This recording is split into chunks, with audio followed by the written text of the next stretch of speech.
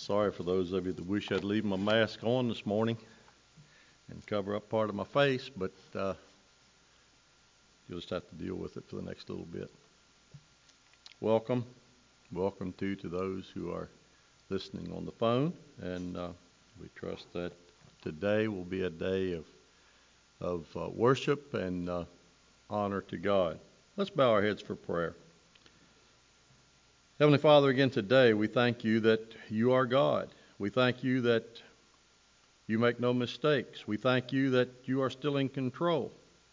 And we thank you that nothing takes you by surprise. We thank you that we can put our trust and our confidence in you, and we pray that today you will help us to lean on you, to rely on you for everything that we need. Bless us as we're together. Help us to learn from you today as we go through this service. In Jesus' name we pray. Amen.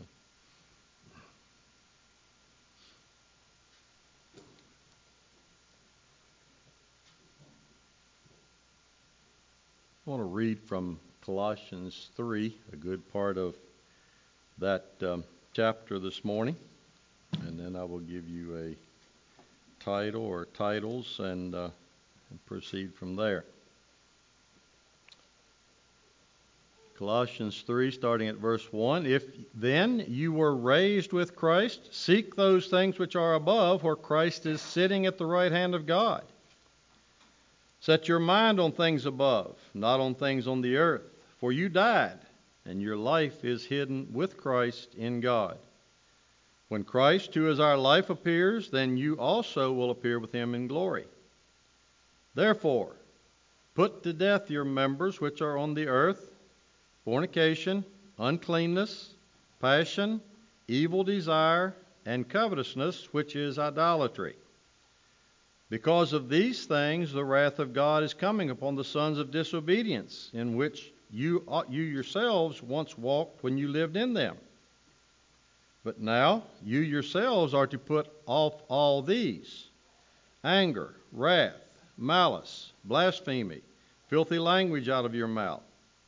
Do not lie to one another, since you have put off the old man with his deeds, and have put on the new man, who is renewed in knowledge according to the image of him who created him. For there is neither Greek nor Jew, circumcised nor uncircumcised, barbarian, Scythian, slave nor free, but Christ is all and in all. Therefore, as the elect of God, holy and beloved, put on tender mercies, kindness, humility, meekness, long-suffering, bearing with one another and forgiving one another, if any has a complaint against another. Even as Christ forgave you, so you also must do. But above all these things, put on love, which is the bond of perfection. And let the peace of God rule in your hearts, to which also you were called in one body, and be thankful. Let the word of Christ dwell in you richly in all wisdom, teaching and admonishing one another in psalms and hymns and spiritual songs, singing with grace in your hearts to the Lord. And whatever you do in word or deed, do all in the name of the Lord Jesus, giving thanks to God the Father through him. And we'll stop reading there.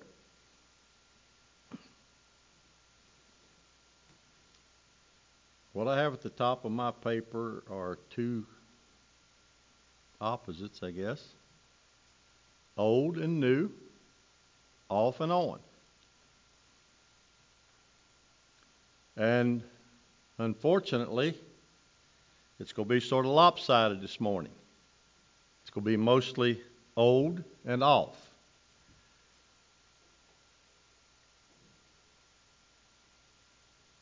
This chapter starts off with our position with Christ, or with God through Christ.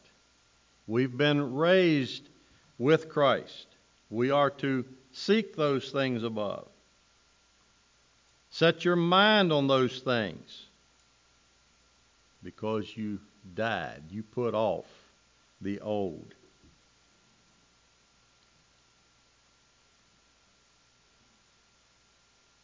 We do pretty good at requiring accountability for the things mentioned in verse 5. And I guess probably that's one of the reasons my mind went this way. I realized that almost a month ago was time for accountability cards to go out, and I didn't do it. I was going to do it this morning, and I didn't have enough, so I'll try to get those in for next Sunday. So you have a forewarning that accountability is coming up. We do pretty good at requiring accountability for what we read in verse 5.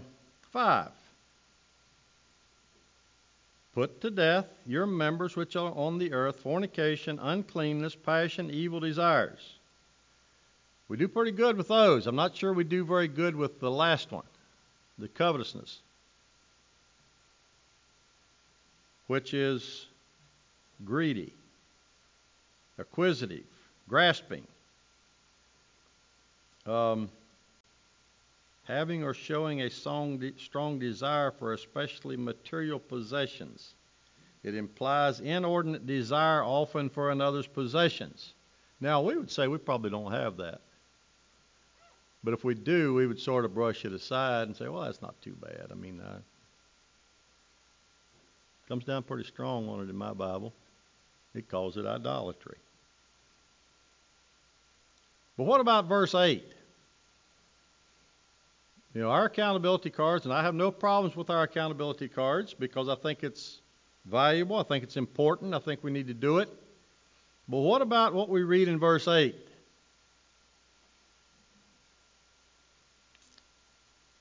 I'm going to read what verses 8 and 9 say from the Amplified. It says, "But now put away and rid yourselves completely of all these things: anger, rage, bad feeling towards others, curses and slander, and foul-mouthed abuse, and shameful utterances from your lips. Do not lie to one another, for you have stripped off the old, unregenerate self with its evil practices." That's talking about things that we sort of shove in the background. We don't put a lot of importance on, don't hear too much about it. So what about anger? And I don't do real well at word studies, but I did go through some of these words. And like I said, I've basically gone through the putting off, the old. I don't know if that means you're going to get one for the new side before long or not yet, but this morning will be more the negative, the off part of it. Anger. Violent passion, ire, abhorrence, and in parentheses it says justifiable abhorrence. By implication, punishment, indignation, vengeance, a strong feeling of annoyance, displeasure, or hostility. Another place it says this: if you're mad about something and you're not going to take it anymore, you're feeling anger, a strong emotion you experience when you think someone has done you wrong. See, that's justifiable, so we don't think that's too bad. Anger is a powerful emotion that people feel from time to time when someone or something frustrates or annoys them. A strong feeling of being upset or annoyed because of something wrong or bad. The feeling that makes someone want to hurt other people, to shout, and so forth. I underlined that part of it in my notes because I get angry at John. I wouldn't go up and hit him with my fist. I wouldn't reach out and strike him. I wouldn't stick my foot out and trip him.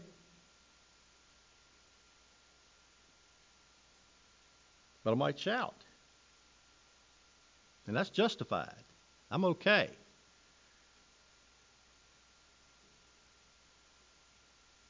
We wouldn't strike, hit, trip, or do those other things to inflict physical harm, but we can inflict great physical harm by what we say when we get angry.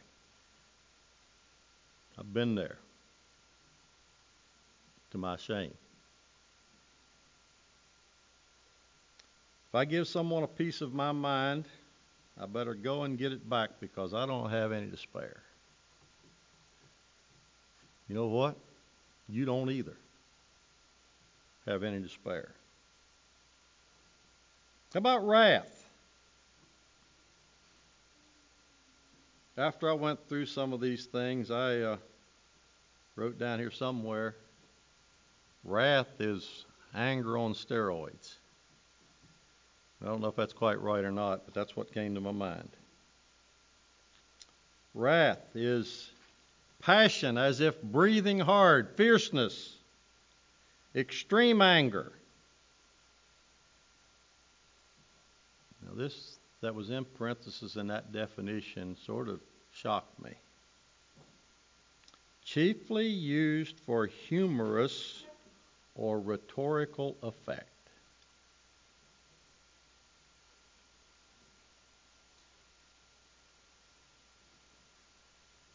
Think about that one a little bit.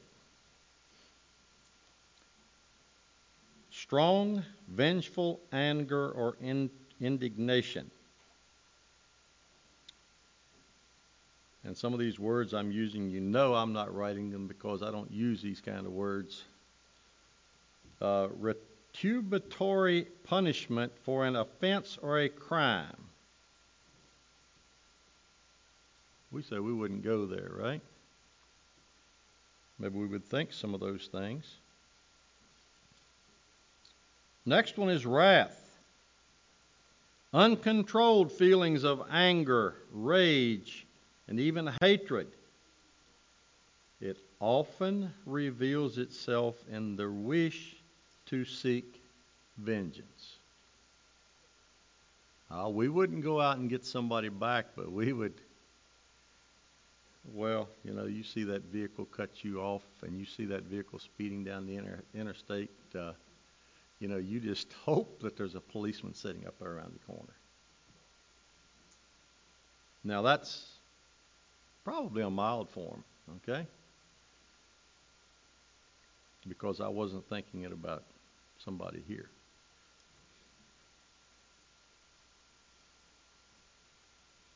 Wrath can be defined as uncontrolled feelings of anger, rage, and even hatred.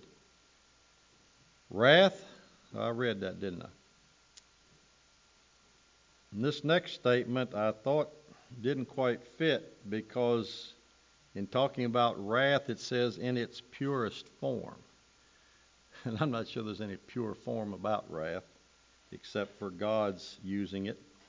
In its purest form, wrath presents with injury, violence, and hate that may provoke feuds that can go on for centuries. We could think back of some things that have carried on from generation to generation because of something that happened back there that I don't even know about. Might be in our midst as well. Your family or my family might carry a grudge because of something back. I can't think about anything because my parents weren't very good at talking about people. And I'm glad about that.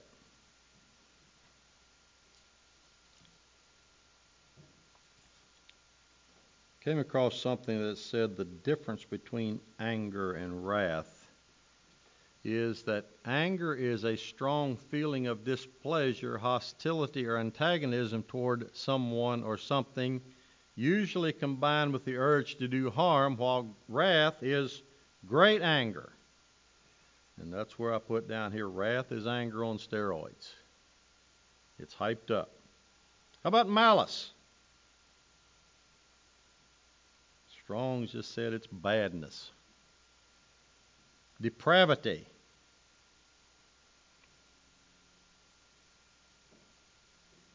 Trouble. The intention or desire to do evil, ill will. The desire to inflict injury, harm, or suffering on another either because of a hostile impulse or out of deep-seated meanness.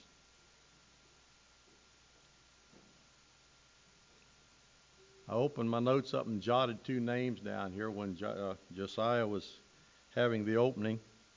I wrote down Saul and David. To me, that's a pretty good illustration of malice. Saul was out to inflict injury, harm, suffering because of a hostile impulse or out of deep-seated meanness. I think that's a pretty good description of Saul in his pursuit of David. Blasphemy. This gets more towards God. Great disrespect shown to God or to something holy. Something said or done that is disrespectful to God. How about filthy communication? Vile communication. Those things that have a slant in them.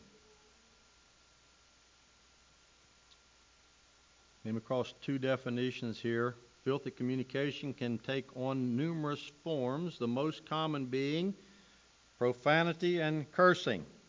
The second one, it can take the form of malicious speech like lies, bearing false witness, and slander.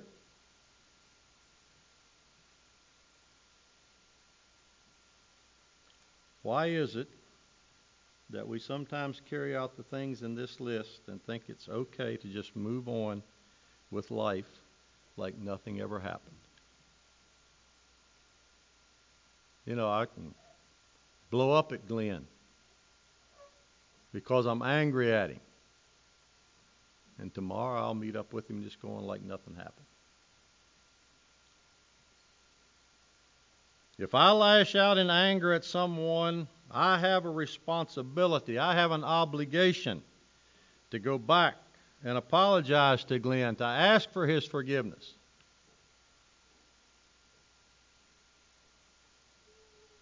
You know what? You do too. As I read the Bible, I don't see any room for just blowing up and giving somebody a piece of my mind and then the next day just treating it like nothing happened. I have an obligation to go back to that individual. I heard a testimony from someone. This was not a Mennonite. And he says this: at 13, I gave my heart to Jesus. Till then, I was blind and crippled by sin and didn't know it. I was a preacher's child. I learned how to play church and how to be something that I really wasn't. I had a lot of head knowledge about Jesus Christ, but I didn't know him within my heart. He finishes up and he says, I am so glad that I can stand here and say that Jesus has touched my life. Sometimes wonder if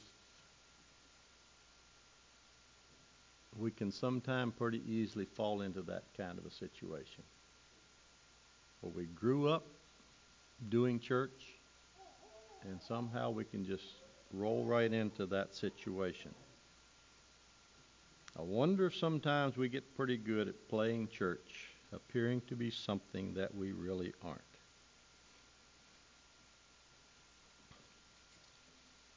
I have something here that somebody else wrote. I'll try to read it here. There's an account we read about the Pharisees in the Bible, Bible days, back when Jesus... Let me start over again. There's an account we read about the Pharisees in the Bible days way back when, how they criticized the Lord Jesus Christ for eating with sinful men. Jesus turned to say, love is the only way, so let your actions speak louder than your words. Though the years have passed, this truth will last, a lesson that we all could learn.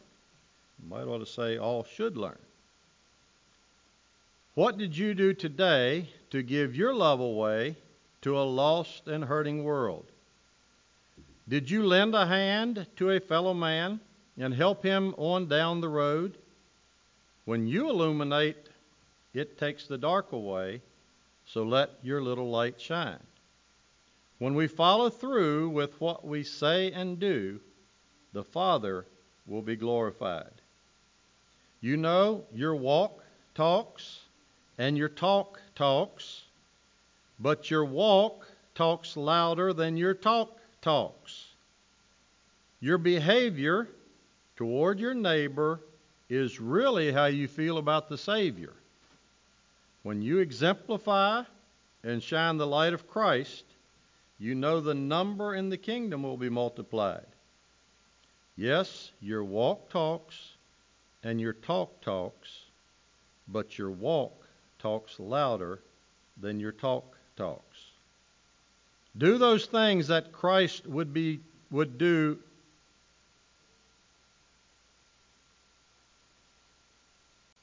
Do those things that Christ would do. Be loving, kind, and caring. Preach the gospel to all men. Use words when necessary. Does my walk that speaks louder than my talk send the message that my talk sends? Think about it. I want to read from Ephesians 4, part of that chapter. First 3 verses and then drop down to verse 11. Ephesians 4, verse 1. I, therefore, the prisoner of the Lord, beseech you to walk worthy of the calling with which you were called, with all lowliness and gentleness, with long-suffering, bearing with one another in love, endeavoring to keep the unity of the Spirit in the bond of peace. Verse 11, and he himself gave some to be apostles, some prophets, some evangelists, and some pastors and teachers, for the equipping of the saints, for the work of the ministry, for the edifying of the body of Christ, till we all come to the unity of the faith and of the knowledge of the Son of God, to a perfect man, to the measure of the stature of the fullness of Christ, that we should no longer be children tossed to and fro and carried about with every wind of doctrine by the trickery of men, in the cunning craftiness of deceitful plotting, but speaking the truth in love may grow up in all things into him who is the head, Christ, from whom the whole body, joined and knit together by what every joint supplies, according to the effective working by which every part does its share, causes growth of the body for the edifying of itself in love. This I say, therefore, and testify in the Lord, that you should no longer walk as the rest of the Gentiles walk in the futility of their mind, having their understanding darkened, being alienated from the life of God because of the ignorance that is in them, because of the blindness of their heart, who being past feeling have given themselves over to lewdness, to work all uncleanness with greediness. But you have not so learned Christ, if indeed you have heard him and have been taught by him as the truth is in Jesus, that you put off concerning your former conduct the old man which grows corrupt according to the deceitful lust, and be renewed in the spirit of your mind, and that you put on the new man which was created according to God in true righteousness and holiness. Therefore, putting away lying, let each one of you speak truth with his neighbor, for we are members of one another. Be angry and do not sin. Do not let the sun go down on your wrath, nor give place to the devil. Let him who stole steal no more, but rather let him labor, working with his hands what is good, that he may have something to give to him who has need. Let no corrupt word proceed out of your mouth, but what is good for necessary edification, that it may impart grace to the hearers. And do not grieve the Holy Spirit of God, by whom you were sealed for the day of redemption. Let all bitterness, wrath, anger, clamor, and evil speaking be put away from you with all malice. And be kind to one another, tender-hearted, forgiving one another, just as God in Christ forgave you. I should have mentioned, when I skipped over those couple of verses up at the beginning, wasn't because I didn't think they were important. Those are the verses that talks about the oneness in the body of Christ, one Lord, one faith, one baptism, one God and Father of all, and so forth. An important part of being a child of God. But the focus wasn't there this morning, so I left those off. The list in verse 31 has a word, at least, that is not in the Colossians 3 scripture. It talks about bitterness, anger, and disappointment at being treated unfairly, resentment. But see, we're okay with that because it was justified. I was treated wrong. It still doesn't make it right.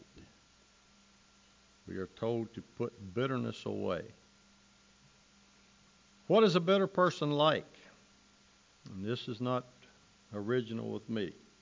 A bitter person might spew their inner hurt and anger by saying and doing things that hurt the feelings of others, exhibiting ruthless verbal and emotional cruelty. In other words, I was hurt, so I'm justified in hurting you. And unfortunately, I've seen it in Mennonites. Somehow it makes the bitter individual feel better for a minute to see someone else suffer as they perceive themselves to be unfairly suffering. Scripture tells us to put that off. That's part of the old. Clamor, a loud and confused noise, especially that of people shouting vehemently. Make a loud demand. Clamor is often used specifically to describe a noisy outcry from a group of people, but more generally the word means any loud, harsh sound.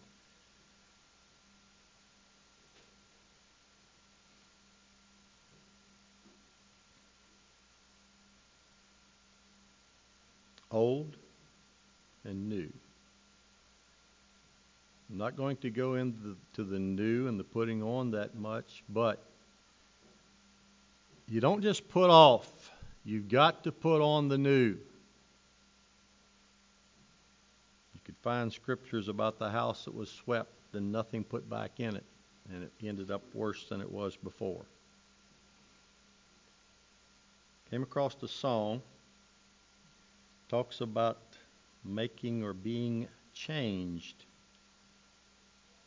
When Paul met the Lord on Damascus Road, he never was the same again.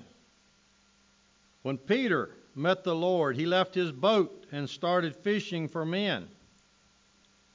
One thing I can truly say, when I met the Lord and made him my choice, he definitely made a change. He made a change in the way that I'm walking. He made a change in the way that I'm talking. Old things pass away. Behold, everything's new. He made a change in the life that I'm living. I'm born again, set free, finally forgiven. If he can make a change in me, he can make a change in you. The second verse goes, well, I've seen some old friends shaking their heads because they never thought they'd see the day when a sinner like me would praise the Lord or bow my head to pray. Well, I'm not what I used to be. You see, my life has been rearranged. There's nothing that I've done, but I have found someone who definitely made a change.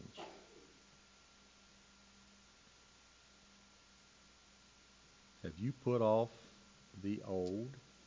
Yes, the things in verse 5. But this morning, more specifically, the things in verse 8. Things that maybe get brushed off as a little insignificant. God wants us to be done with the old and in with the new. Put off the things of the old man. Put on the things of Christ. God help us today and in life to live for Him with all our heart.